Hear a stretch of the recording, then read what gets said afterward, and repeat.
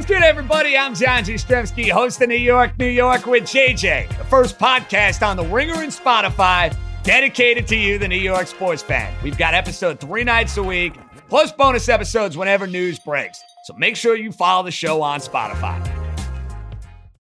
This episode is brought to you by Hyundai. What does your next drive look like? Running between meetings? Maybe a getaway with the whole family? Either way, the 2024 Hyundai Santa Fe is the capable SUV that's built for your life, with premium interiors, available wireless charging, and room for your whole cargo and crew. Okay, Hyundai. Visit HyundaiUSA.com to learn more about the all-new 2024 Hyundai Santa Fe.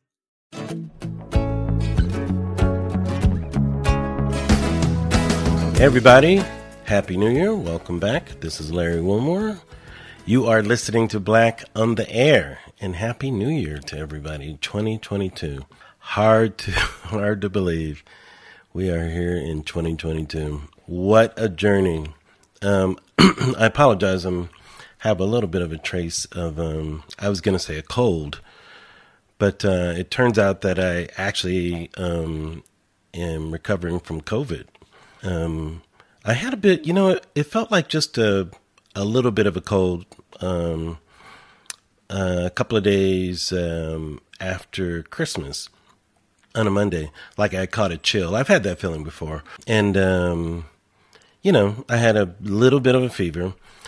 And I took a COVID test. I was negative. And I had a little bit of the next day I felt better, but I had a bit of a sore throat. And I had a sore throat for a few days. And I just thought nothing of it. And then a week later, on that Monday after, I was feeling much better, but I said, let me just take a test. And I took a test, and I was positive this past Monday. So I don't know how soon after I first took that negative test that I was positive, but it was really shocking, man, because honestly, you guys, I really have not been anywhere. I mean, the chances to get this Omicron or whatever it's called was so slim, but that's how, I think contagious this thing is. And I have to be honest with you, I was a little scared at first because, a year ago, I lost my brother who had COVID, but, it was a bit different then. And he did have, some bad things he was going with health-wise, and it was pre-vaccine and all that. I have to tell you, though, it did make me feel so good that I'm vaccinated and boosted and all that stuff. And apparently, from all the news, that this variant doesn't seem to be as deadly as the others, including, Delta and the other ones, which made me feel a little better. And I was pretty much symptomless at the time that I tested, Like I said, I just had this little bit of linger here. But, that feels like things that I've had before, in terms of the cold realm, right? Didn't even get up to the flu level. Oh man, but it's still scary. I have to tell you, it's very scary. I've since, later this week have tested negative, but I'm going to keep testing to make sure, because I know it can be real tricky, these types of things, but I am isolating. I'm at home. I was going to go to a funeral today. Today's Saturday.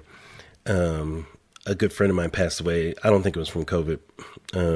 He was older. He was a writer. Really great guy. I'll mention his name, John Bowman, who wrote, created the show Martin, and was on A Living Color. Was just a great guy. Really, really great guy. So my condolences out to his family. And, a lot of people I know are going to be gathering today. So my heart goes out to you guys, but I would love to have been there. But, I can't. Even though I tested negative, I'm still staying home and isolating for a while. I don't know what's happening with these CDC recommendations, guys. It is so confusing. I don't know if you've been confused by them, but I think the safest thing is, for me at least, Larry, just stay at home, be cool. There's no rush. There's nothing to do anyway, really. Not many places to go because it's just raging right now. My 2 kids have tested negative, so that's good. And so that's what's happening, you guys. I've been dealing with the Rona like everybody else out there, fighting the good fight. But we have a really fun pod today with my friend Prentice Penny, the showrunner of Insecure. Guys, Prentice he's so talented. He's such an interesting guy. He has so many different skill sets, and it was so much fun talking to him. We chatted yesterday about his journey primarily, and it's really good for you guys to hear because I know a lot of people out there who listen to this are kind of maybe interested in showbiz, or they're interested by showbiz, you know, like they're interested in how it works, or they're interested in being in it. And hearing Prentice's journey is so inspirational. He's such an amazing guy. And we talk about Insecure, of course, too, and his work on that. So I think you will enjoy that. What do we have to talk about today? I know there's so much going on. We had the January 6th thing, which, guys, I don't know what to tell you. I'm just so not interested in that. I don't know why. It just doesn't pique my interest that much. I thought, should I talk about that? And I'm like, what is there to say, really? I mean, I think a lot of people feel like me. Like, they're more exhausted by that type of thing. You know why? Because I think for a lot of us, it just represents all of that Trump trash that he just took us through during his time in office. He's just such a trash of a human being. And the way that, you know, he left office just epitomized his, you know, everything about him just as a person to me, you know. And this Trumpy part of the Republican Party is unlike anything I've ever seen in my lifetime. The level of delusion that these people have because their commitment to this cult of Trump is so complete. It's different than any kind of partisan ideology things that I've seen in my lifetime. It's this adoration of this person, this personality. You know, I think that's the thing for people like on my side who couldn't stand Trump and, you know, all that stuff, you know, saw as the most dangerous part of the Trump presidency, not so much the policies, but the person doing the policies. Most of the times it's the policies, and who cares about the person? You know, you're against this or you're against that. But with Trump, I always felt differently. Of course, I didn't agree with many of the policies, but it was him as a person I always thought was the biggest threat to so many different things. And it proved itself on January 6th, which to me, some people call it an insurrection, some people call it a coup, some people call it riot. I think at the least it was a attempted coup, a failed attempted coup. And the second part of it that was instigated by a sitting president of the fucking United States, you guys. That is what makes it different from everything, because if you look through history, I mean, of course, we've had many riots before for many different reasons. Riots happen all over the world. That's happened before. But in the United States, it's rare that, you know, we've had instances, let me put it a different way. People have attacked federal buildings and the Capitol and the government in different ways. You know, citizens who are angry about this and that. It's occurred in many different ways. Assaulting the Capitol building is not a new thing, in other words. Here's what's new about it. We have never had a sitting president, you know, a sitting president who ginned up a mob to stop the certification of an election that he lost. That is what's different about this. Normally people are fighting over this and they hate the war or how people are being treated here or they want this or that. You know, George Floyd summer, you know, a lot of the racial stuff caused people to attack federal buildings, different places. I think Portland, that kind of stuff. People get angry about things. Citizens get angry. People have things they get angry about. Government has been the target of that anger. But never in the history of the United States of America, and this is where the right just will not fucking admit this. The Trumpy right will not admit this, and I just can't understand this. That a sitting fucking president did this, trying to stop the certification of an election. That's the part of January 6th that gets me, which is why I disagree with people comparing it to 9/11 or Pearl Harbor. No. Those are completely different things. Biggest difference is we were attacked by foreign entities, whether they were terrorists or a country, you know, where thousands of Americans died. And those events united the country, albeit maybe temporarily, but united the country. January 6th was the antithesis of that. You know, it was the leader of the country himself tried to undermine the whole democratic institution. And if anything, it left our country more divided. That motherfucker left us more divided. It did not unite the country. So I disagree with people who paint it as that type of thing, because it's not. It's something different than that. Let's separate what it is. There are people responsible for that shit who are Americans. That's the biggest difference. You know, those other events were not done by Americans. They were other people trying to hurt America. That's why we were united. This is Americans themselves, and the most important American, the president, doing this shit. If anything, it made most of our heads explode, which is why I think a lot of people just want to forget it. You know, just want to put it behind us. And we want people involved to go to jail and go to prison and all that stuff.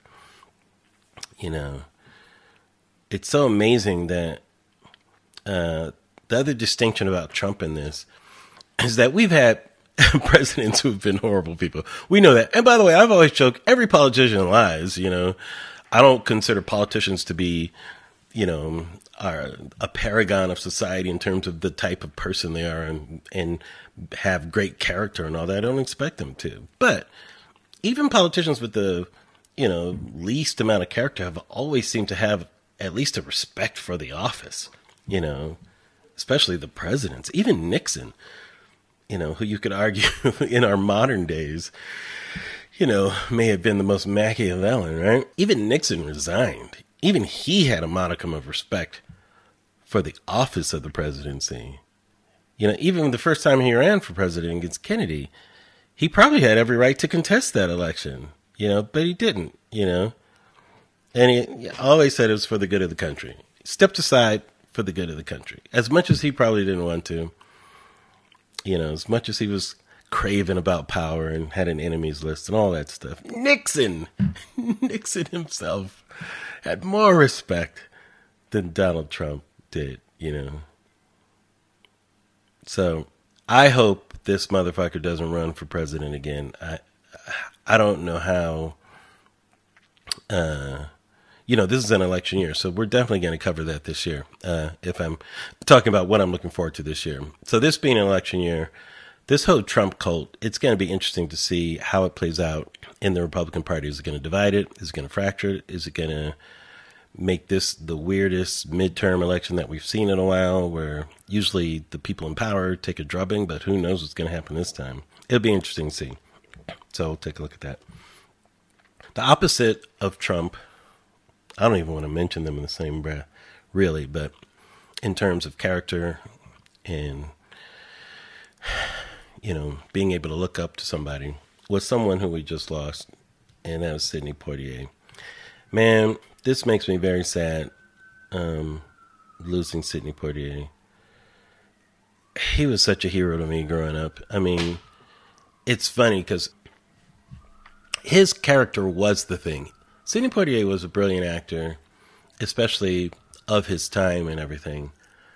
But the character that came through the screen, that really affected me also as a young black kid growing up and being proud of seeing someone on screen who had this fierce intelligence and an even more fierce humanity is the best way to describe Sidney Poitier. Do yourself a favor, especially young people. If you haven't seen many Sidney Poitier films, go on the internet, see the list, start with the early ones and work your way through to the later ones. They're really good.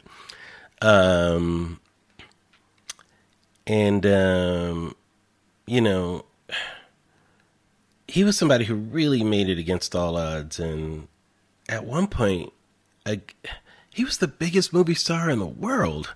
And this is like during the race riot 60s. Sidney Poitier in 1968 was the biggest movie star in the world. That's crazy, you guys.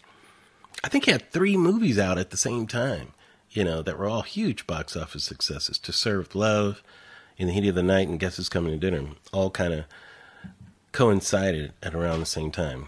Sidney Poitier, as successful as he was, also was an activist and also was fiercely aware of the responsibility that was on his shoulders as being a person of color in that position. And he wore it so well. You know, he was just brilliant with that. And it's funny because at that time, the thing that's different about then than now, there's a lot of things, but the way in which black people, and especially Sidney Poitier, were expressing what we needed from people, and that was to be colorblind during that time, you know. And if you look at the things that Sidney Poitier even said then, and even Martin Luther King, like, don't judge me by the color of my skin, by the content of my character, right? Sidney Poitier talking about, you know, don't see me as a black man, I want you to see me as a man, you know. And he was right at that time, too, where, you know, black men especially were infantilized and called boy and always seen not only as less than a man, but as less than human. And the fight to be just seen as a human being that had the same problems and issues and goals and things as any other human being was a fundamental request at that time. And so it's interesting when you look at Poitier and you look at his portrayals and you look at his words, to see it in that context, I think, is important. Because it's funny how the context has changed now, where we've gone from wanting color blindness to wanting people to be color aware, which is kind of interesting, you know, if you look at it, where, you know, the demand is that you can't understand my experience because it's a black experience. And the points of view are from being a person of color has a different path than maybe other people had, where before it was like, no, we are all in the same thing. We don't want you to look at color. Now it's a little different. It's like, no, we've had a different experience and you need to be aware of of how color has affected that if we're going to go forward. Isn't that interesting? So one of the things I'm going to talk about this year on Black in the Air is that issue and how it affects us. The color aware age that we're in now instead of the color blind era that, you know, Mr. Poitier was a large figure in. It's kind of interesting. It's funny to start the new year off with this in terms of when we think how far race relations have come, especially in the time of Sidney Poitier. He first became aware in the public eye, you know, in the mid-50s, right around the time that the Emmett Till incident happened. Emmett Till was a young black kid from Chicago who was down in the South. White woman claimed that he whistled at her. He was then lynched. And I think years later, I think she recanted or something, right? Recently or whatever. Mother had the open casket to show how horribly her son was beaten. And it pretty much kind of, at least from an emotional and spiritual point of view, started the modern civil rights movement, the Emmett Till incident, right? So, that's when Sidney Poitier's career pretty much started, right around that same time. So it is interesting, on his death, we have this Ahmaud Arbery trial. Ahmaud Arbery, the young black kid in Georgia, in the South, who pretty much was chased and hunted down by these white guys and ended up killing him in cold blood. So many years ago, I doubt if this ever would have gone to trial. Almost didn't go to trial now, right? Because one of them was stupid enough to videotape it, the guy following, you know, which thank God we have evidence like that, because these things never even come to trial.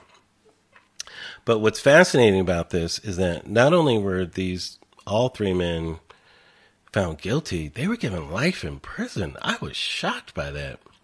Life in prison. That shit never happens for something like that. I mean, that is amazing to me. And once again, this is in Georgia. And we have to say that is some progress, that something like that can happen. And I wanted to share with you before we go into the interview is something that the judge said, which to me is fascinating. I'm actually going to play it for you. I've never seen this before. This judge was amazing to me. He actually called for a moment of silence when he was sentencing these people to kind of contextualize the time that Ahmaud Arbery was being chased. And the power of this moment is really, really interesting. So I want you guys to hear it, and we'll end with this, and then we'll get into our interview. I mentioned this today about the time period, but I do want to put that time period in context. And the only way I could think to do so may be a little theatrical, but I think it's appropriate. I want us all to get a concept of time. And so what I'm going to do is I'm going to sit silently for 1 minute. And that 1 minute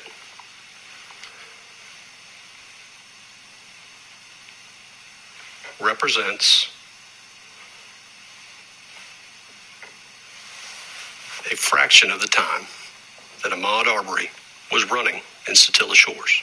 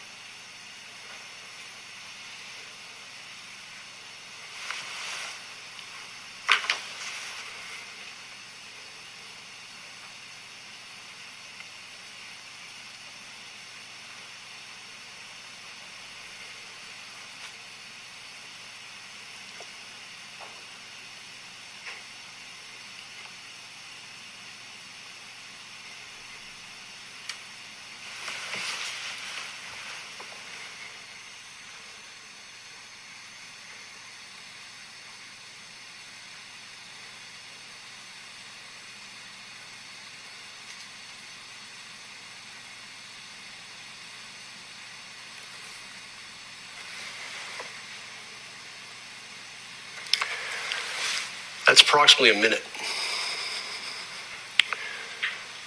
Again, the chase that occurred in Satilla Shores occurred over about a 5-minute period. Wow. Guys, think about that.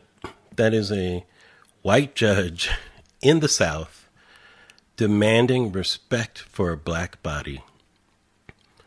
Whew. Wow. God bless you, Judge. A moment of silence for that, and a moment of silence for Sidney Poitier. Wow.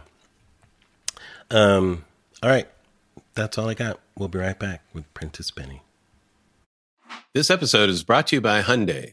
What does your next drive look like? Running between meetings? Maybe a getaway with the whole family? Either way, the 2024 Hyundai Santa Fe is the capable SUV that's built for your life, with premium interiors, available wireless charging, and room for your whole cargo and crew. Okay, Hyundai. Visit HyundaiUSA.com to learn more about the all-new 2024 Hyundai Santa Fe.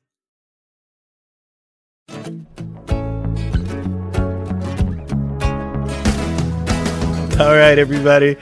Bringing in the new year, helping me do it, is your boy from Insecure. He's the man that has brought us 5 magical seasons of the show I was fortunate enough to be a part of myself. And wrapping it up in fine fashion a couple of weeks ago. And for those of you that haven't seen it, you have to see the finale. And, by the way, it's very bingeable, the whole series. If you haven't seen it, start now and binging it. But we have on the show, to start off our new year the right way, my old pal, Prentice Penny, the showrunner of Insecure. Prentice, welcome to Black on the Air. Thanks for having me, man. Thanks for having me. Happy New Year. Happy New Year to you, too, man. It's so nice to talk to you. I just saw Prentice recently. We did a panel discussion in December with some other writers, and it was so much fun. And I was like, man, I just love talking to Prentice. It's so interesting. You know, you really are. Like, I love your Twitter feed, too, because you have so much enthusiasm for what you do. And it's smart, but it's like a kid who he's so lucked out that he got to work in the candy shop, you know, and he's telling us, yo, guys, we got Tootsie Rolls this week. You won't believe I didn't even know we were going to get Tootsie Rolls this week. Let me tell you how long I've loved Tootsie Rolls. You know, like that's what your Twitter feed is to me. That's so accurate. That's so accurate. You know, your love of what you do is so infectious, but it's fiercely intelligent and thought through and very sensitive too. You have everything, as far as I'm concerned, just to be just a really solid artist, man. So congrats. My hat off to you, my friend. Thank you, man. Thank you. No, it's such a blessing to be able to do this. And, you know, like I dreamed for so long to even remotely. And I think about like ways that like I would have loved to like have these kind of conversations with you online, like when I was coming up, right? And just to hear your process or Mara's process or anybody. It's just absolutely that tool was so great in that way. Yeah. It really is. It's so great to be able just to hear how people think. I used to, when I was starting out, I bought so many books, Prentice, of wanting to hear how people, what their creative process was, like those directors on directing and those kind of things, you know, writers on writing. It was so cool to read that and just hear the processes of how people's minds work, not just see the finished product, but what's the deconstruction of that? Like, what went into the thinking of that? Did you do that type of thing when you were coming up as well? Did you like that? Absolutely. Like to your point, Spike Lee used to put these books out. Yeah. That when it was like his journal of like making She's Gotta Have It in School Days and yeah. And I used to just read those things religiously, repetitively. And so to a point, because I didn't even know there was a film school. Then he would talk about going to NYU Film School. And I was like, oh man, there's an actual college. There's a film school? There's a film school. I thought you just went to college and like major in English and then just, I don't know, figure this shit out. So for him to talk about the process of like, you know, he's talking about the way he would make the movie or dealing with studio execs like Don Steele at Columbia. You know, you're just like, who is Don Steele? Like, who is this person? And so he just filled you in on like why he was doing certain shots or why he was writing the characters this way or what was the process of even to see a script. He would put the script in the book. I didn't even know how a script looked. I didn't know what a script looked like, you know? So it was just so helpful just from a brass tack standpoint. And he was not that far removed from my age. I mean, he was like 24, 25. So I was at the time like 16. So it's not even like, here's, you know, some old director who's like telling me how it was, you know, Spartacus. It's like, oh, this is a guy who's like, where's Jordan? Right. You know? And it's like, although to hear what Kubrick had to say about Spartacus would have been amazing too, you know. That would have been great too. But it was just very relatable. And he was Black. So there was so many things that were just so obviously filling me in on that I didn't know. Well, let's start from there. I was going to start with the show, but let's just start with your journey. Because was that a time in your life, you mentioned being 16, were you thinking about showbiz then, or were you just unconsciously being influenced by things and just wondering what you wanted to do? How young were you when you first thought about doing this type of thing? I mean, I always loved television. Like growing up, like my parents were divorced. So it was a lot of like sit down in front of a TV. Yeah, that's a big party. So many of us are in that one, man. Yeah. You know? Yeah. So I just grew up watching, you know, this is 80s TV. So you're talking, you know, Different Strokes, Facts of Life, all those sort of classic Cosby, all those sort of classic shows. And so I always loved TV. My dad side of the family was super funny. So you had to be willing to bring it. I stuttered a lot as a kid, so I had to be able to bag back. So I was always around certainly very funny people, I thought, growing up as a kid. And but I didn't really know how you transitioned. I didn't know I'm from LA, but I didn't know anybody who did or had any connection to it. There was nobody in your family that was in showbiz or that type of thing? None. The closest connection was my step grandmother's niece was the Black woman on Price is Right, the model who would be like, that was my closest connection. Oh, wow. Price is Right model. Nice. But I didn't even know her like that. You know, it's like a step person. Right. So I didn't know. So that was the closest thing. And it really wasn't until Spike came out that I was like, oh, this is like, because, you know, you don't know. Back in the day, it wasn't like you knew who showrunners were. And most of the showrunners for those shows were, even for Black shows, were white people. So it wasn't like, you know, like I think that I knew Norman Lear. That's who I knew was like, a person, right? Like everybody. But again, he's like still a white guy doing most, you know, shows that people of color. And they're kind of unattainable names that are out there. They seem like fixed figures in the universe. Yeah, it was like him and Aaron Spelling, you know, because exactly. Those are all those Dynasty, all those shows. So it just felt over there, very over there. And so really it was spike that sort of made it feel like achievable, but I still didn't really know still what it was. And I remember I took a friend of mine when I was in high school, there was like USC had like a 2-week film workshop for high school kids. And it just happened to be on our guidance counselors, like little boards in high school where they put up announcements and things like that. And I just mentioned like I wanted to do movies one day, and my friend just said, "Hey," pulled the flyer for me and was like, "Here's this thing." And I was like, "What's this?" And so my mom called, and you got to stay on campus for 2 weeks, and you got to like go to classes, and you got to go to I went to a Cheers taping. That's when I realized Ted Danson was bald because he didn't have his hairpiece in there. Yes, that's and I was right. like, "Oh shit, Sam is bald." That's so funny. And so it was like being around a set that was like we went to like a rehearsal, talking to like having, teachers teaching you about film. And I was just like for 2 weeks, and I was like, oh, this is all like I want to do forever at that point. And then it just became I was like, I got to go to this school.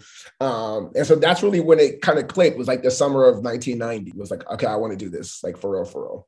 That's so powerful, when that's one of those divine interventions, because I think there are all kinds of interventions that can put you on the road to things, Yeah. But that one is always interesting to me because it collides just at the right time in your life. But it's very powerful to be able to see something up close with your own eyes to know that it's something you can do, right? Like totally. And also it was the summer John was filming Boys in the Hood because he had just graduated. So they were talking about this like young Black filmmaker that had literally just graduated. And I was going into my senior year of high school, and I was like, like you said, to the point of things kind of colliding in very specific ways. It was like, oh man, a guy just left here and is doing a movie at a studio. That's wow. And he's Black and he's young. It was just one of those things where it just all, like you said, seeing with my own. And again, I grew up, 10 minutes from USC, but it was like seeing it up close, experiencing it up close, being in the energy around other kids that want to do that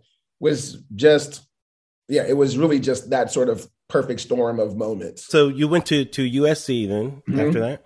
And coming out of USC, what was your break into the actual professional side of it? Because I ask you these questions because I know people who want to get in the showbiz, they're so fascinated with these stories, and rightly so, because everybody's journey is different. How did you crack that? Because it is different, right, Prentice, of just wanting to do it and existing in that world and actually just bursting through some kind of way. Yeah, it was an amazing 9-year overnight success. Yeah.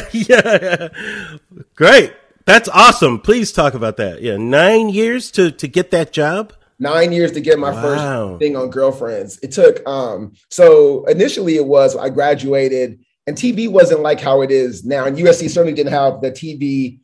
I think USC had 2 TV classes, and I took one of them. It was more into its film aspect. Super film TV. I mean, this is 95. TV at the time to movies was like, oh, if you're doing TV, that's like the stepchild of movies, right? And so it just wasn't like that. And so I was like, okay, I'm going to do an indie film. That's like the move right now. Ed Burns and Robert Rodriguez and all that was coming out, and like Have Plenty, all these sort of, independent Black movies or independent movies, period. That didn't crack. I got a job at Disney for their theme park division as a writer for a couple of years. Like that was a cool experience. That's interesting. Yeah. And then I was, Tim Story was my mentor at USC when I was in film school. So I used to write his music videos for like a year when he was directing music videos, and he went to go do barbershop. And then I was just sort of like bouncing around. But what I realized was I was really afraid to write television, like definitely afraid. And the reason why in my mind, and I was kind of self-sabotaging, was because I was like, oh, I got to be in a room with like other writers, and like, what if I'm not good enough? Right. I'll be exposed. And I was like, I've had this dream since I was like 1990. So like the thought that like, it's not my path was just crushing. I just couldn't get past it. So I avoided writing TV for a long time. And then I was like, okay, I think this is what I want to do. But I was like, I'm not really know how to write a TV spec. I don't know anything about television. So it was humbling. I had to go take UCLA extension classes to learn how to write TV specs and to write them faster. I wanted to learn how to like not like young writers agonize for 10 months over my spec, but that was humbling because I was like, I got to go tell people I'm going back to school. I already went to school. And was there any moment during that where you felt like quitting, where you felt like, I don't know if this is going to work out, or were you discouraged at all by family or that type of things? And Prentice, it's time to get a real job. I definitely had my grandfather who was like, Brittany, if it's not happening by now, like, what are we doing? But I didn't feel like I wanted to give up. I just felt I had to overcome my own like pride and my own like telling people in person, even though I went to a really good film school, telling them I had to go back to school. That part to me was like such an ego. Yeah. That I had to like humble that part. And also get jobs. Like I was like, I don't want any like close to entertainment jobs. I want to just like do jobs that I don't give a shit about if I get fired, and I can just kind of control my own schedule because this is what I need to do now. And so I was like a substitute teacher.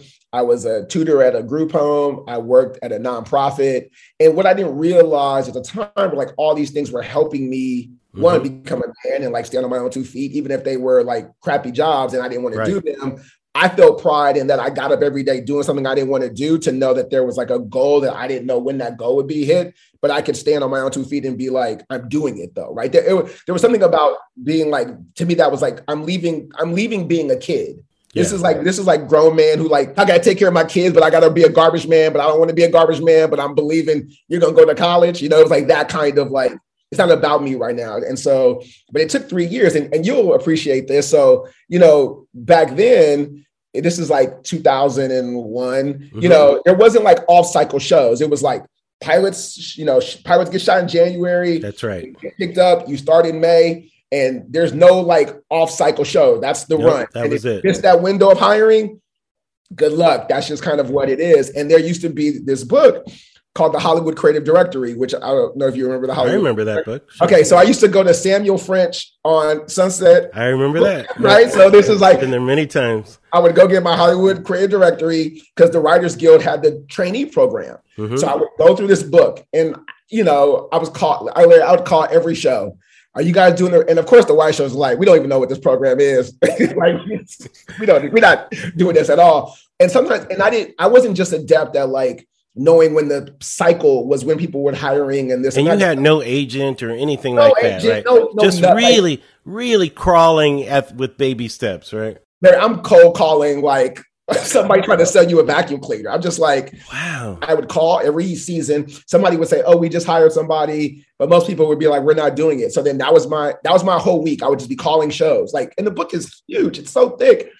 And if I missed the window, and I did that for 3 years, and no luck, every cycle. And then it really wasn't to your point of perfect storm. It really wasn't until my wife went to a barbecue.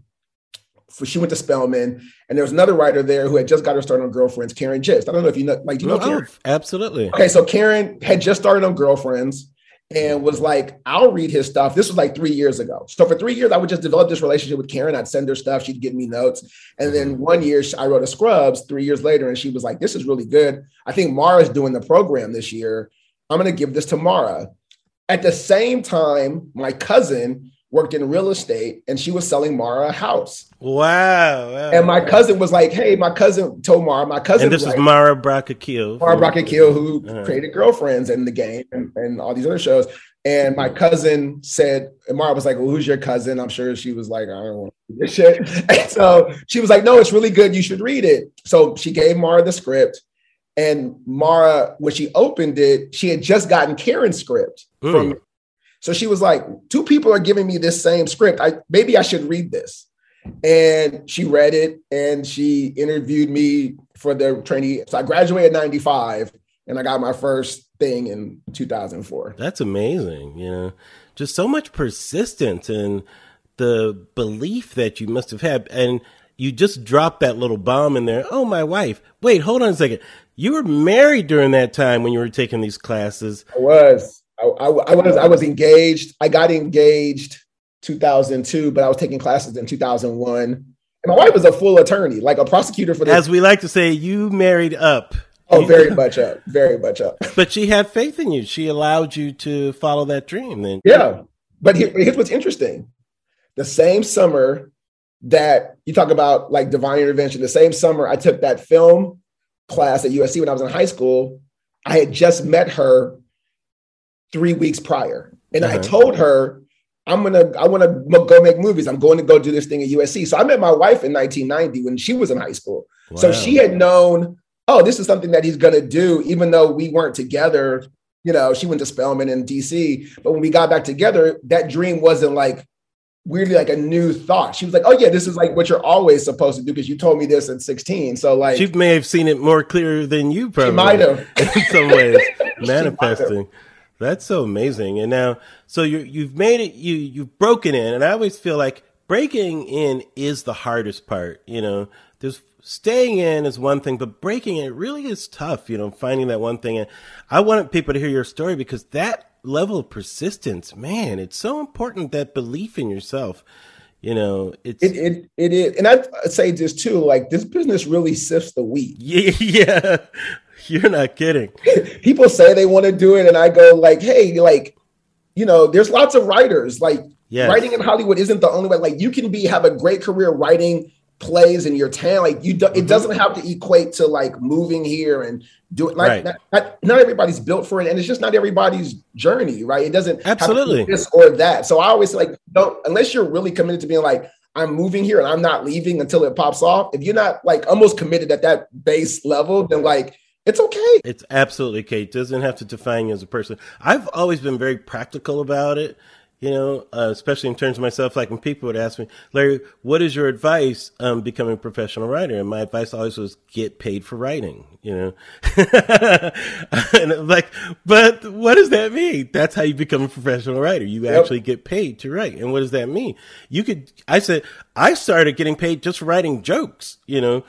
But I was doing stand-up, and some of my fellow comics, I'd see their act, and I just couldn't help myself, you know, and I'd say, hey, what if you did this? What if you did that? You know, and after a while, a couple of people wanted to pay me for jokes, and I was like, well, I guess I'm a professional writer. Yeah. I'm getting paid to write jokes. Yes, but there's something about someone departing with their money to, you know, giving it to you and you having to deliver something, which takes it out of the realm of opinion that friends may have, or even your ego of saying, I know this is good, you know. So, no. It's got nothing to do with that now. Now somebody's paying for it. It's a whole different arena. When you're a professional, your relationship to what you're doing becomes a little different. And your approach to it, I think, also has to be different too, right? Because now you're saying, absolutely. I have to like deliver on things. I have to be, I don't say like regimented to that degree, but I certainly have to be respectful and responsible to the craft in a different way. Right? And like, I'm going to wake up and write whenever I feel like it. It's like, that's not what being a professional writer is at all. No. And it has nothing to do with a passion project type of thing, which a lot of people who don't do it think that that's where it comes from. No, it really is a punching clock type of thing. It is. So, because you may be working on a show that you're not that connected to, you know, it's not necessarily your cup of tea, but as a professional, you have to imbue the opinions of the person doing that show. You have to take on their opinions and make them your own and write towards that thing. You know, and whatever gifts you have, you put those gifts into writing for their thing. Like, especially in television, that's what a professional writer does, is you bring to the table something at the service of that thing, you know. I learned this very early on when I was working with Mara. I learned a few things, which was like, she was amazing and so gracious, was that one, I always learned like, I'm not necessarily wrong. That person's not wrong. It's just, this is the way the showrunner wants to do it. It's like, if it was my show, I would do it this way. If it was that person's show, they'd do it that way. So it's so subjective of like choices, right? And I also learned that like a showrunner to me is essentially a painter, and all the writers in the rooms, I try to tell this to young writers, and all the writers are colors. And your job is just to be available to be blue. The blue doesn't go, why is the painter not using blue today? Blue doesn't stop being blue. Like, what's up with orange? What's up with orange? I want to be more orange. Blue is just like, hey, if you want to use blue, I'm here. Or maybe the painter's like, you know what, I need a lot of orange, but the blue, I'm gonna use a little bit of blue because that's gonna just set the color off right. So if the writer goes, the showrunner's like, I like that person because their story sense for this story is more interesting, but more jokes are gonna help cut this a different way, but you don't necessarily know it's in the colors don't know what's in the painter's head. So the colors job is just to be available to be colors. And so once I try to say like, hey, so when it's your show, because the last thing you want on your show is for you to be the painter, and your blue is being like, I'm not blue today. I don't feel like being blue. I'm going to just sit up here. And since you don't want to use me in the last two paintings, I don't want to be available. That's not how it works. No. I also want to talk about your journey and what's interesting about it too. And I know this is going to sound weird to people, but it's just a fact. Like, you started working on what we'll call a black show. You know what I mean? Yeah. It's conceived by a black showrunner, mainly black writers on it. There's not necessarily, the show isn't about black, but there's the being a black person in America is in the DNA of the show. You know, and that's what you're doing. But your career, you know, you go to work on what I call a white show, you know, or white shows. I love that it's in quotes. There's no quotes. They were white. Yes. And you know what I mean. I know what you mean. Yeah, of course. The point of view is, you know, different here. There's what they call mainstream as opposed to urban. Right. You know, that's how they used to talk about it. Right. They used to call black shows urban. It's urban. And yes, and the other's mainstream, you know.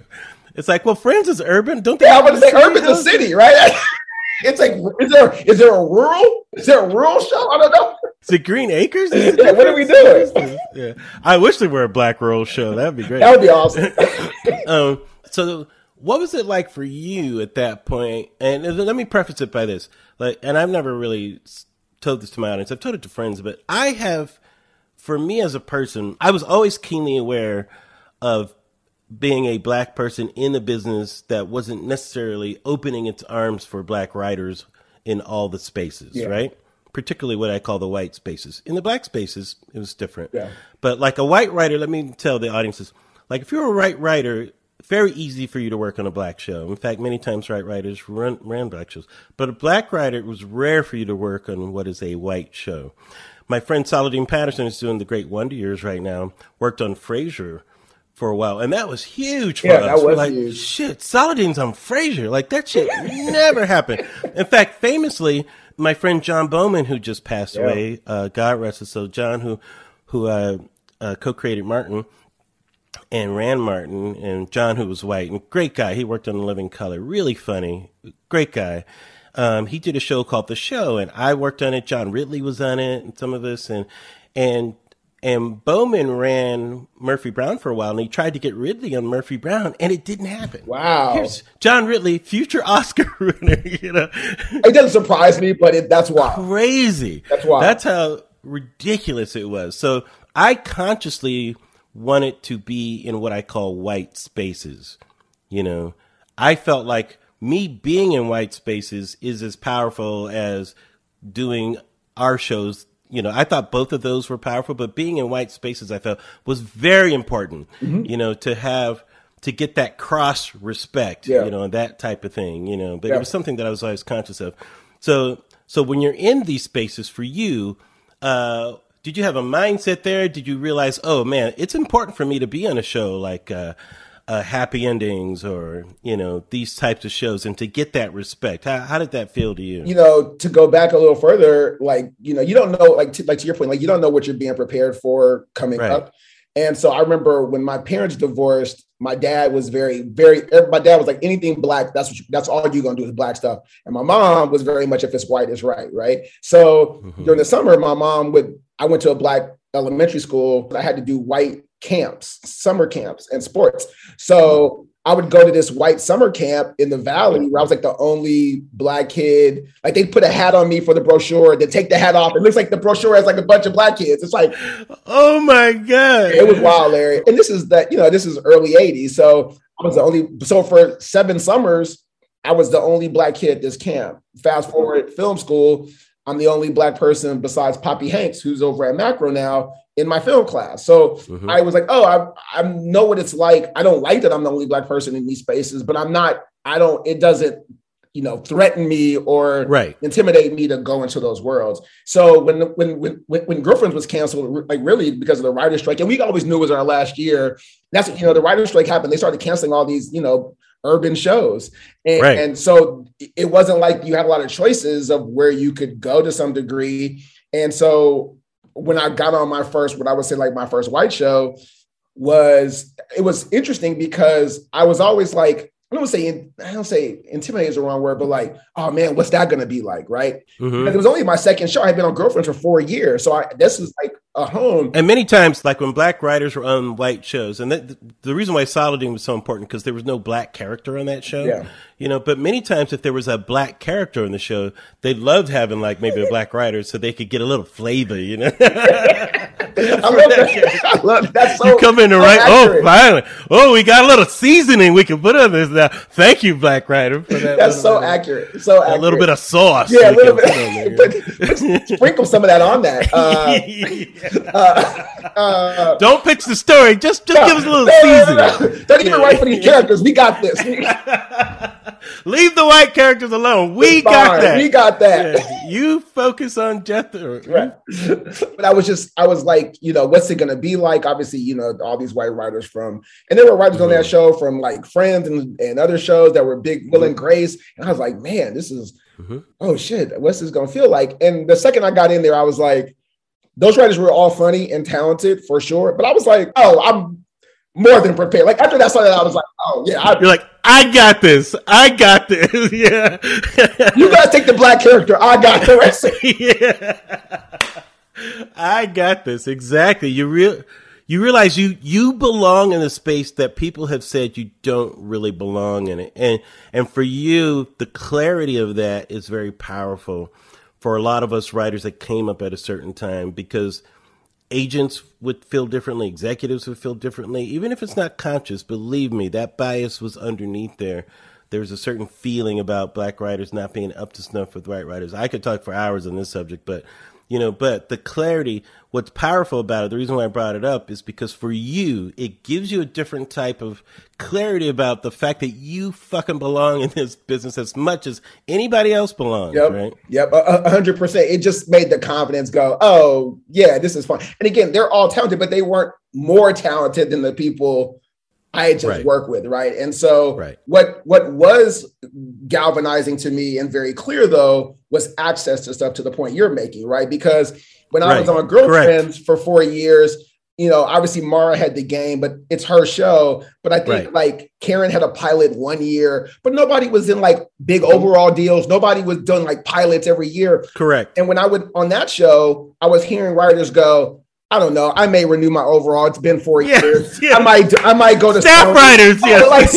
I got 2 pilots. I was just hearing conversations. Yes. It made it very clear that like we're the Negro Leagues. This is the major leagues. Right. And the access to things over here is just so much more that I was just hearing conversations and things that I just wasn't hearing on my previous show, which just goes, oh, they weren't. Because if you think about a show like Girlfriends that did 180 episodes. I can't imagine a white show that would do 180 episodes of a show, and every writer in that show wouldn't be in a deal if it was Friends, Seinfeld. They would be in deals. I mean, I know writers and I'm sure you do too, that were on Seinfeld that are still in deals 20 years later that have never made a show. I'll go even further. I created an Emmy Award-winning show called The PJs with Steve Tompkins. He got a huge overall deal. They said for me, well, we'd love to see Larry write something on his own. That's what I heard. So you know all those things, right? And so absolutely. And so really it's just until now when I look up and I see, which is so great, is so many black showrunners in overall deals, because again, they just weren't happening at that time. And so that's what it really showed me. And then that's when I sort of did my white marathon of show. But to that point, what it also showed me, right, is like it should just show me so much about the game. And it showed me when you get in there, it showed me how people really get jobs in this business. Is you get jobs through relationships and friends. And that's how I got every single job.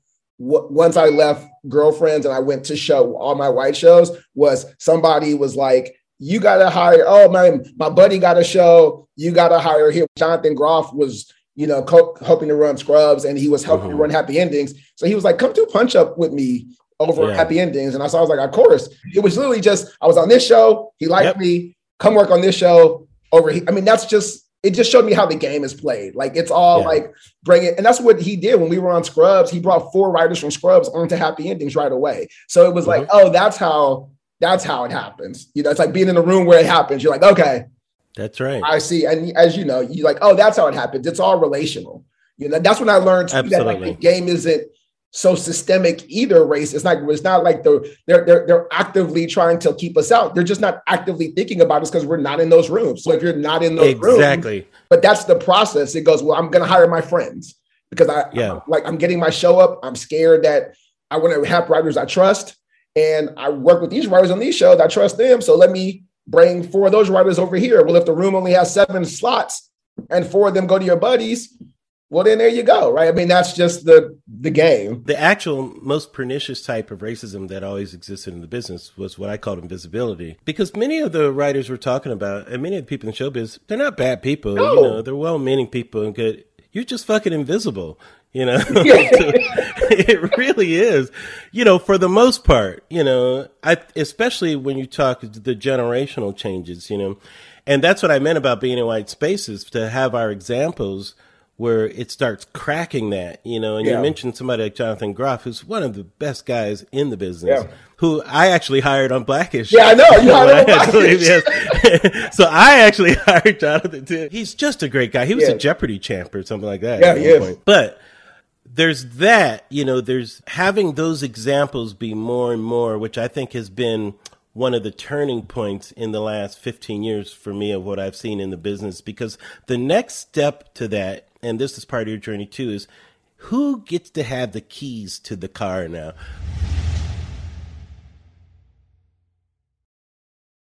I have to tell you, and I told you this once before, that it did my heart good when you were going to be the showrunner for Insecure, you know? And what I mean by that is that you got to have the keys. And I was like, yes, because that shit, and I said, that shit doesn't happen. This is a premium cable show, you guys. Black showrunners don't get the chance to do what you just saw Prentice do the last 5 years. You know, it's an anomaly. You know, it's going to happen now more.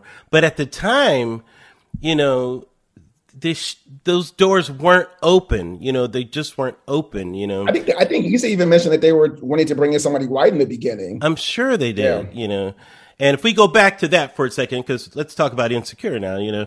And I just have one thing that I have to clear for the audience beginning, because some people were asking me, they saw the documentary on it, and they say, how come Larry Wilmore's name wasn't mentioned in it? You know, we didn't say Larry.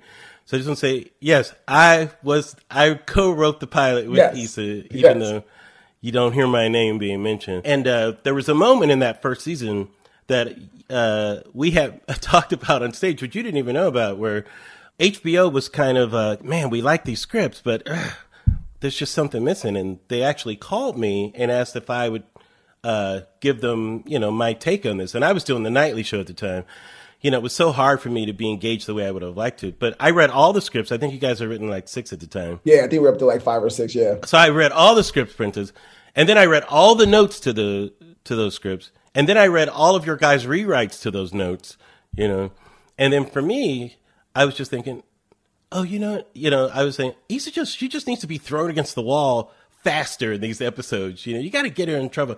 You know, I was using more graphic language than that, you know, and so my basic note was just move the shit up earlier, you know. Yeah. And I remember, to your guys' credit, I think you rewrote like those first 6 episodes or something. We wrote back because it was such a great note, right? Because you're building a show, right? And so you're like, right. What's the evolution of this? And it was all the stuff that was like the midway stuff was happening episode 6, 7, and 8, right? Right. And to your point, it was like paint her in a corner faster, right? Get her there, which was so like duh. Right. Yeah, like we should. And so what we did was we had one late, and I was fully convinced I was about to be fired. I was like, oh, they're about to fire me. Oh no. Oh man. In my mind, I was like, Issa wrote it with Larry. So they greenlit that. What's the new fly in the ointment? You know, you just hear those stories all the time about people being replaced. And my deal was set up where they were like, okay, you can run the pilot, but that doesn't guarantee you run the series. Or you run the first season, it doesn't mean you're guaranteed to run the second. I had all these if-come deals, right? You're like on a trial all the time. Constantly. And I walked away from, you know, Brooklyn Nine-Nine, where I was making good network money, and I'm making no money. I could have been on that white show, yo. I was gonna go back to that white show, and y'all treat me like this. Nice cushy hours. Great. You know, 24 episodes. Exactly. It's called residuals, motherfuckers. Prime time residuals 8. Fuck you and your 8. And so I was just like, oh, I'm about to be fired. And you just hear those stories. Man. And so I was like, well, look, if I'm gonna get fired, I'm gonna go out doing this the best way I can.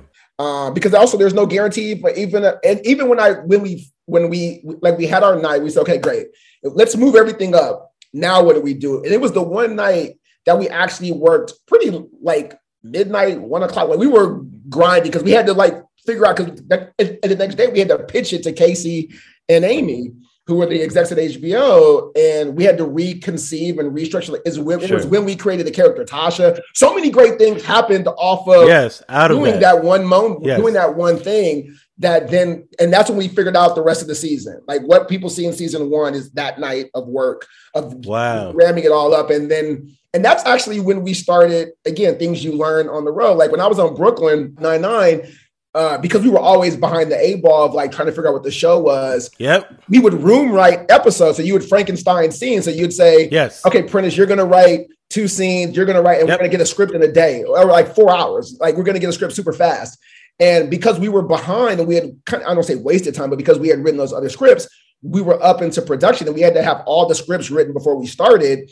Then I was like, we don't have time to send writers off for like 5 days to do a draft. No, we don't have time for that. So I was like, we don't die if we do that. So because we had already used that time, right? And so I said, I'm going to do what we did on this other show. We're going to just Frankenstein these things. We're going to like, you're going to write 2 scenes, and then we just did it. And then that became how we wrote the whole the whole series. Every series after that was written that way, where we would all Frankenstein scripts. So when people would say, oh, I know this script has this thing, I was like, there's no way for you to know. It is a hot dog of talent. But that's where that came from. But it was, again, having more experiences on other shows just taught me things that I could almost like Swiss Army knife, right? I'd taken this from Mara, or taking this from this show, or taking this from that show, that I just don't know how I would have solved that problem not having all those other experiences. I think it's great. All of that prepared you for that moment. Another lesson that I think is important for writers to know, once again, professional writers, is, don't just think of writing. Real writing happens in rewriting, as far as I'm concerned, and having to look at the story, get your ego out of it, look at a story. Is it giving you what it needs to do? And if it doesn't, it's okay to lose things, guys. It's okay to knock things out and put the thing in that is going to make it alive. You want something to be alive and to be living, and not just be fancy words in your head. On Girlfriends, the things that I think Mara she'd excelled at so many things, but I think one of the things that she was really smart at, we would rarely throw a story out because we would like spend so much time really getting in the nooks and crannies of stuff, right? So by the time we went to the script, it was pretty like thought through.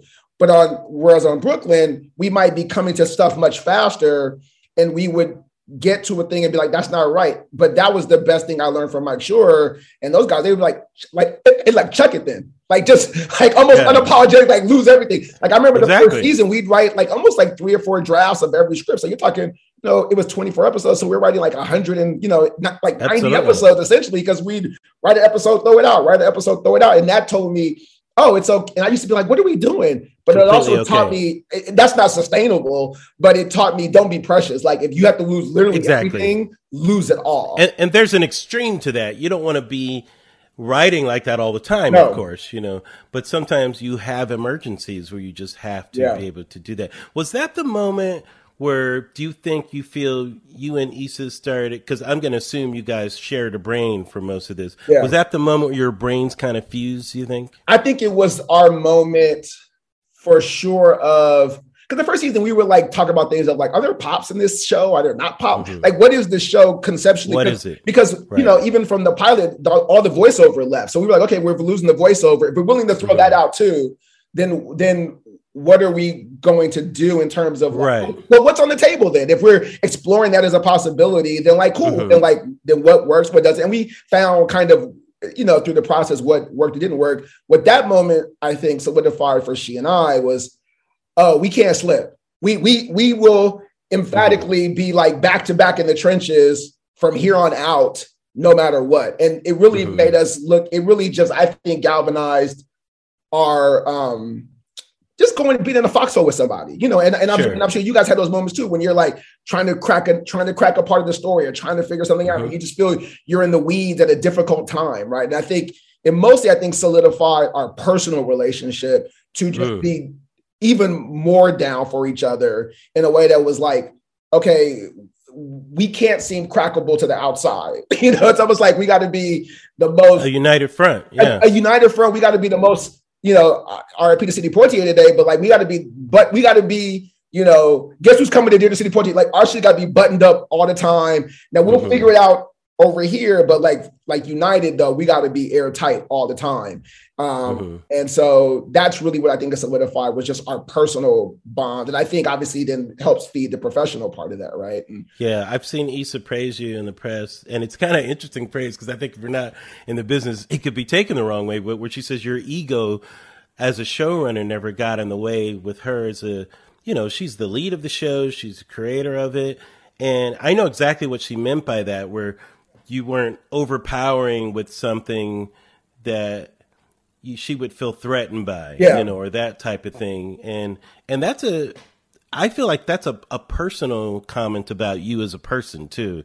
Like, that once again, the picture to you, I feel, is more important than you in that picture. Is that fair? Yeah, because the way I viewed it was like, one, if I was a young Issa, what type of person would I want to be helping me, right? Like, what energy would I want from that person? I wouldn't want somebody coming in like they're like taking it. I also wanted to be like protective. I feel like she's like a little sister. So like, I know what it's like when you're first getting in this. I was like, I can imagine the pressure on her of creating a show for HBO, having to star in it. Yeah, pretty big. Like, I just felt like y'all know about it's almost like when that clip of like, Richard Williams, when he's like, when that interviewer was like trying to like scold Serena, and he's like, don't talk to her like that. Like, you're not about to crush her confidence like that. Exactly. You know, and that's just how I felt. And I felt the show was too special and important of what it was trying to be, to like let anybody kind of come in and mess it up, of what I never wanted to get in the way of what she was trying to do. And also I wanted to be, to me, a version of what you were to her, right? Like, I don't want her to come in and be like, oh man, Larry was great, but there's other motherfucker coming in here. Like, I just wanted to bring the same energy you were bringing to her, right? In so many great ways. And so it just became like, I don't know, just like, she's like a little sister. I want to just be helpful I always feel like the best version of what I was like Joseph to her Mary, and the show is Jesus. Like, I didn't birth it. I didn't conceive it.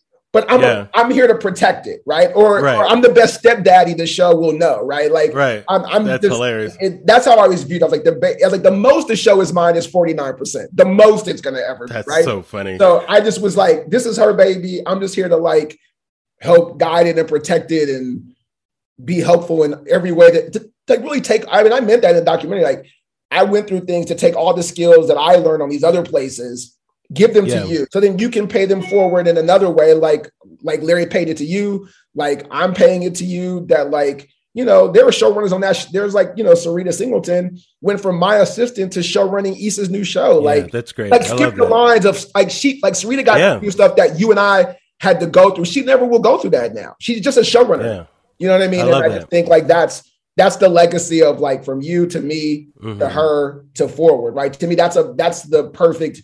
That's the like ideal equation of what you went through, I went through for Issa, for somebody else, right? And I think that's the real legacy of the show, is even that line by itself, along with so many others. How did you guys come up with the themes for seasons? You know, especially from a showrunner point of view, was it something that you reverse engineered in the first season and then started doing consciously, or did you go to that first episode and say, you know, we need something unifying to kind of help craft what these journeys are? In the first season, it was trying to figure out, like, what are our stories, right? What are the stories that interest us?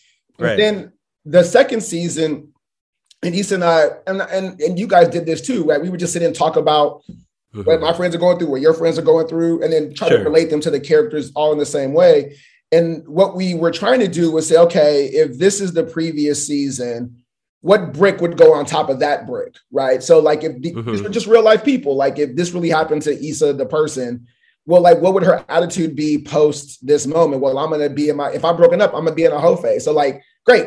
That's an energy that like we can like take that around, or I'm no fucks right now because I'm hurt. So I'm going to protect myself through not giving a shit. That's like the energy. So it would really be like, that would kind of be the Issa drive. But then thematically, what we would try to do is we would talk about the stories that we were interested for Molly, and to some degree Lawrence, or if it was not Lawrence, Daniel, or whatever guy was our initial male character. And then we would go, is there a unifying idea that we can connect these threads through? So like season 3 was like all about adulting, right? So it was all like, okay, I've had 2 seasons or 2 years or whatever the time of making these mistakes. Okay, I can't say I want to grow and then continue to do the same things. I have to adult, right? So adult 2 steps forward, 1 step back, but I'm always moving forward. I may get knocked down, but that's not going to deter me that much. I'm going to still recognize I need to do better. I need to eat my vegetables. I can't pretend that if I just eat, ice cream all day, I'll be totally fine. I can't do that anymore. So that was always our thing, was building on top of the next, on top of the next, on top of the next.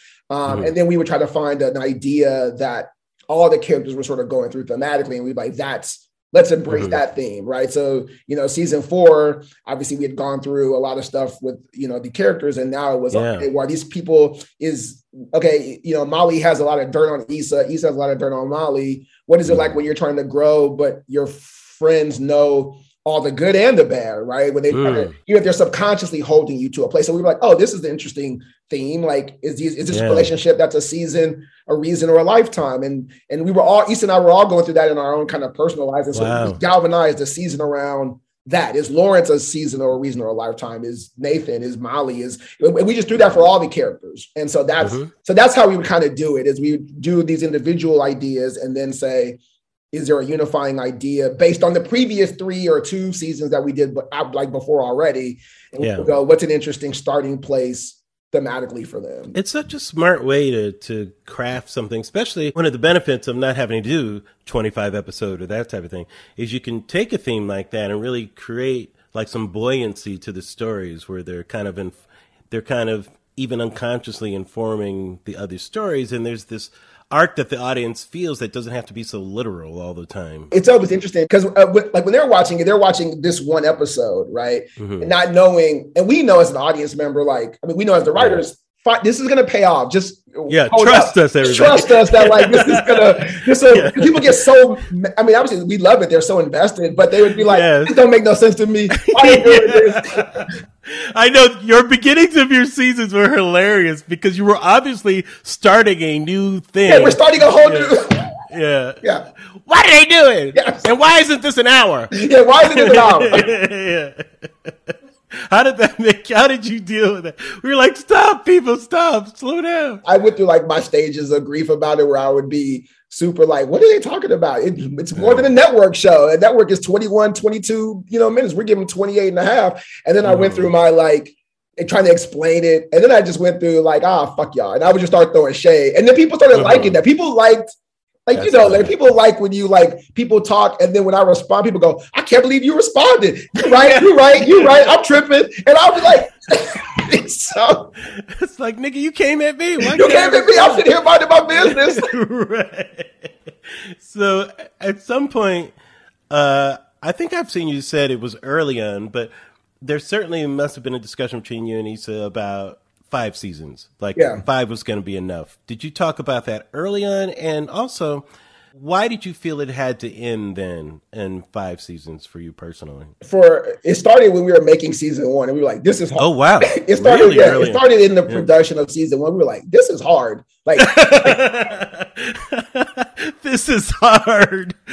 That's so funny. And it was just hard because we were like, this is it was 10 months, and we knew we'd have 2 months off and go right back into this job, right? So I think it was I think as we were talking about the story, I think we felt like, well, what's a sustainable amount of time that feels not too short, but we never wanted to overstay.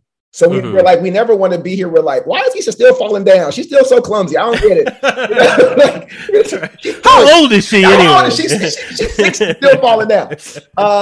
And so we felt, and you know this too, Larry, I feel like every show has a DNA of how it can, what the stories can hold and how it can sustain itself, right? Yes. And I always feel like certain shows are not built to go 20 seasons, 8 seasons. Right. Some shows DNA, what they can hold, the way the story is played out, they're Absolutely. good for 4, and like that's it. But that's not how our business. It runs more that way now. It certainly never ran that way before, right? So for us, it was okay. What's a reasonable amount of time that we could like feel we could tell these interesting stories, like they won't get old.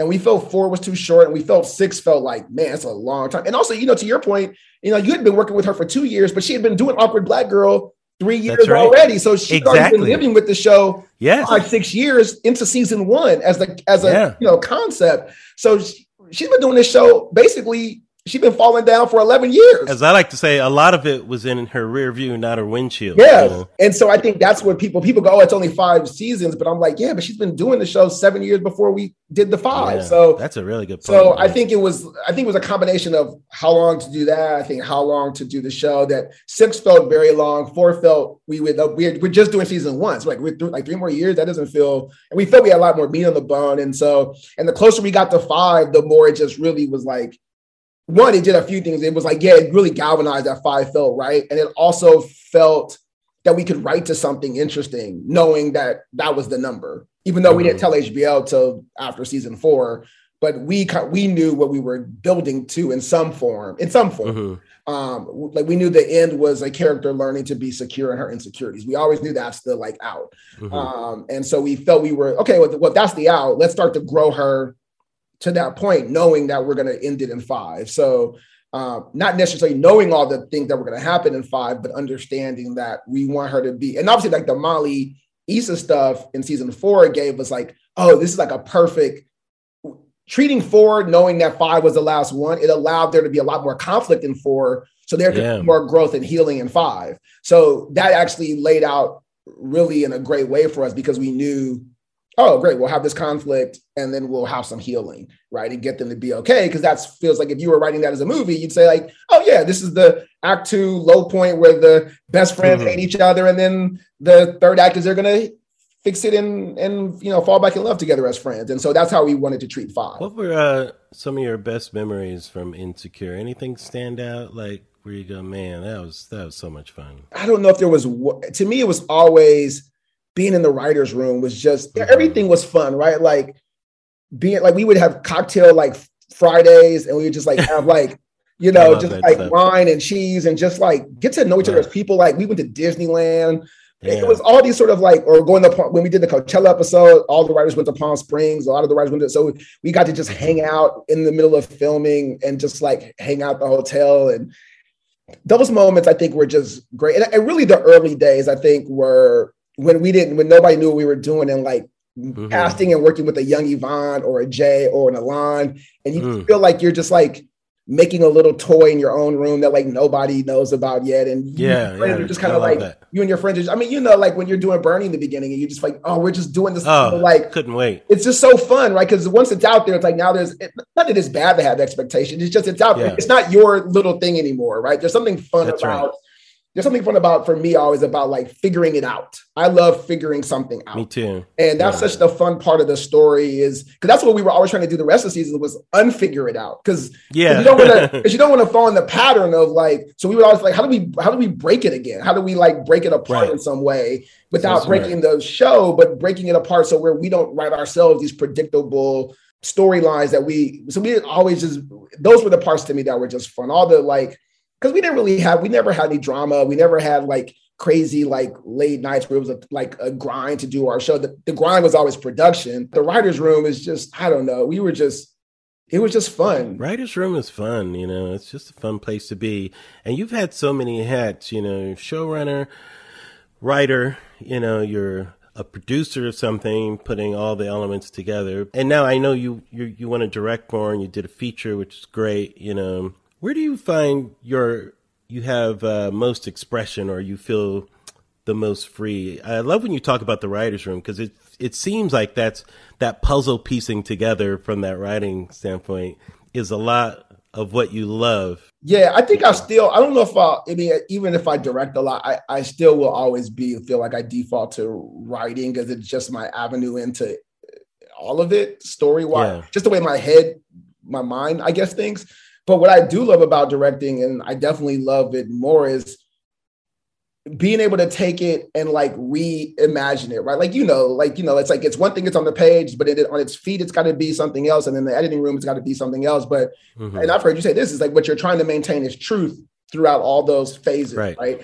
And so what I really love, I don't know all the technical stuff yet. I'm still learning. I have so much to learn, obviously, because that's just not my thing. But what I do love is like really working with actors to figure out, okay, I know it is on the page and we'll get that, but like, what's something else here that we could like, to the point of figuring something else out? What's something else here that's like not on the page? What's the interesting part that we didn't see? Like what happened right before the scene that we're never going to see, but that the energy we can come into the scene with, that's different, right? Like I can imagine, what brought you to this point, right? Like what happened here? What happened there? Is there a moment that we don't see that's a quiet moment that you're thinking about? I just like giving the actors other things to like identify with or play or discover, because they're sometimes thinking of the scene before and the scene now.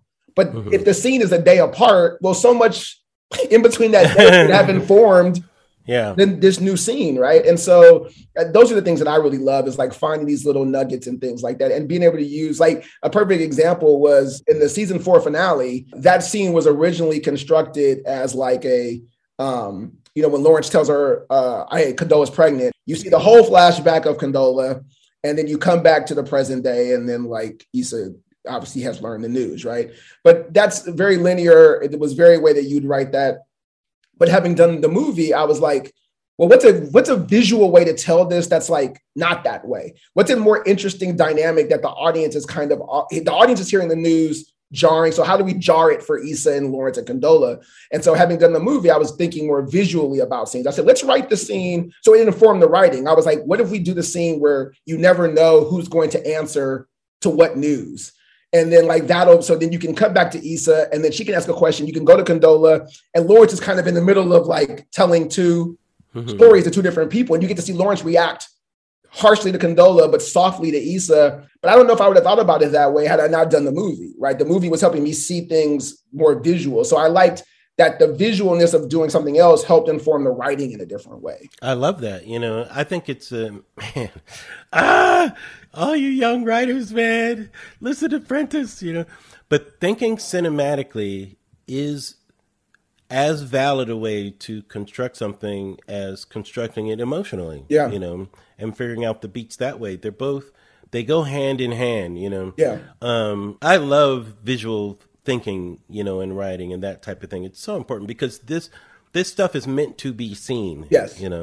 It's meant to be experienced. It's not just meant to be read on the page. It's meant to be seen and experienced, But you would do that a lot with Bernie too, right? Absolutely. Yeah. I got in trouble for it because they thought I didn't know what I was doing. And I'm like, you have no idea. I watched Ken Kwapis and I, when we were doing the pilot, we sat and watched French New Wave films together. Really? Yeah. Just to get in the mood of talking about the show in visual language as well as the emotional content and the style. I intentionally wrote cutting style into the pilot episode, where I would have pauses done intentionally, that were cinematic pauses, and that type of thing intentionally. So it would already be on the page, There'd be so many great moments where the kids or something, it just goes to Bernie not saying a word. Then you cut back to the kids and you'd cut back to the chair just be empty. And then he'd walk back in the frame, more mad, like just what? And it was like, that just told you everything without him having to tell you he's mad, just by his absence, or him walking without seeing his face, just seeing his legs pace. Exactly.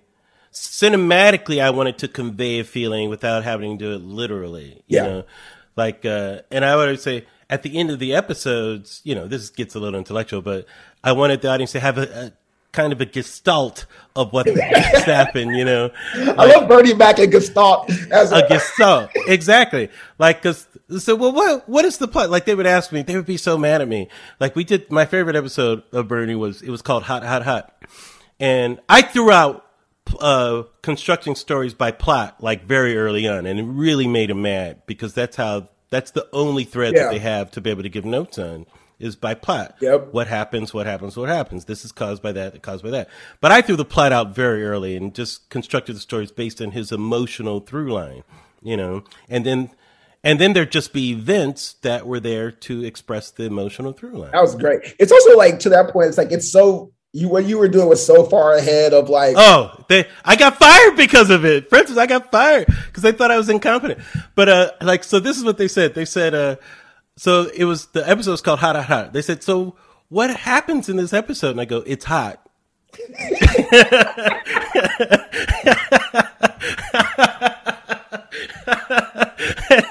Sorry, Larry. No.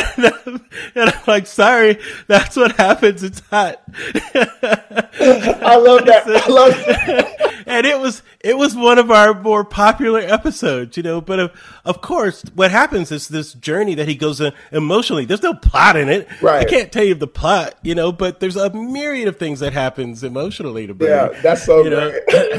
But we were using different language and they just didn't get it, But I was using true cinematic language in trying to do that, Yep. And not antiquated sitcom language, which really is based on farts, in those days especially. Like, there's misinformation about something and the door slam. Is Jack gay? I don't know what's going to happen, Yeah. I would say Three's Company was always one phone call or one missed encounter of the whole story falling apart. Yeah, done. But I was thinking about this, but in the Bernie Mac pilot, to me, it was like, what's Bernie's journey? It's like, I'm a man. These kids are a problem. These kids are permanent. Like, that was his journey, And it's a very simple emotional journey. And then I just chose the events to show that, especially kids. Kids are not a problem. Kids are permanent. That's a huge journey. Yeah, especially for a man who's like, I don't have kids. Exactly. Enjoying my life. Exactly. Yeah. Oh, this is easy. I don't know what's jumping in. Yeah. But having that, having the space to do that, which is, coming back to you, I love that you guys had the space to operate like that in those areas. That's why I love people hearing how you guys created these stories. You operated in a completely creative space. And that's what's so interesting about television now, because it's like done the flip of movie, right? Absolutely. It's like now TV is where it's at, and movies where you in 96 were saying. It's flipped now. Yeah. Flipped. Now movies are the safe place where it's like superheroes and all this stuff, and TV is the dangerous space. It's where it's interesting. Yeah. Yeah. What's coming up next for you, Prentice? I know you have set up over at Onyx, the collective over at Hulu, which is a very exciting new place. What type of things are you kind of excited about right now? Yeah, we have we've sold like 4 or 5 things over there so far. I'm gonna do a docuseries over there that I'm excited about. Great. Awesome. That's a good space for you. Yeah, I think that'll be really cool. Mm-hmm. And then just trying to get more TV shows on the air over there. Some movie stuff at Netflix. Hopefully we'll know some stuff soon. But we're really just trying to get the brand up and going on the TV side, more stuff. So yeah. Are you going to be directing more on the feature side? Yeah, I'm definitely going to be directing more. Right now, I think I'm supposed to do 2 movies kind of in the next 4 years. But who knows? Larry. I know that. It kind of plays on the side, and then when you're ready to insert yourself for those 3 months or whatever. I'm like, I'll when those things come, we'll do them. But right now, obviously, it's mostly just trying to get the TV stuff up and going over there. Well, I really appreciate you being here, you guys. Prentice Penny. If you haven't seen the finale of Insecure, we didn't give away anything here, so you can still go see it. It's really, really sweet. It's such a nice finale. And if you haven't seen Insecure, not just because it's our show, guys, but you really should watch it. It's really a lot of fun. Issa is a revelation from start to finish. The cast is amazing. Natasha Rothwell, how about that? I wish I could say I was surprised, but not surprised at any of this for her. And that story, I met with Natasha for the nightly show because she didn't have a good experience at Saturday Night Live. And we said, come on over here, And I met with her and I was like, oh man, she's hilarious. And then if we didn't hear anything, I'm like, well, I asked somebody, what's going on with Natasha? That meeting went great. Oh, she got a job in the sitcom. I'm like, great. Which one? Insecure. That's my show. Like, how's she over at Insecure? And I was like, all right, I'm happy for her. I remember I had no idea. That's so funny. I didn't know that. She was the first interview we hired and we got the phone with her. We were like, we should hire her. Yeah, definitely. Oh, she's so impressive. Yeah, she's so great. Yeah, great. Can't wait for her career. Prentice Penny, you guys. Insecure, thanks so much. Thank you, Larry. I appreciate it, man.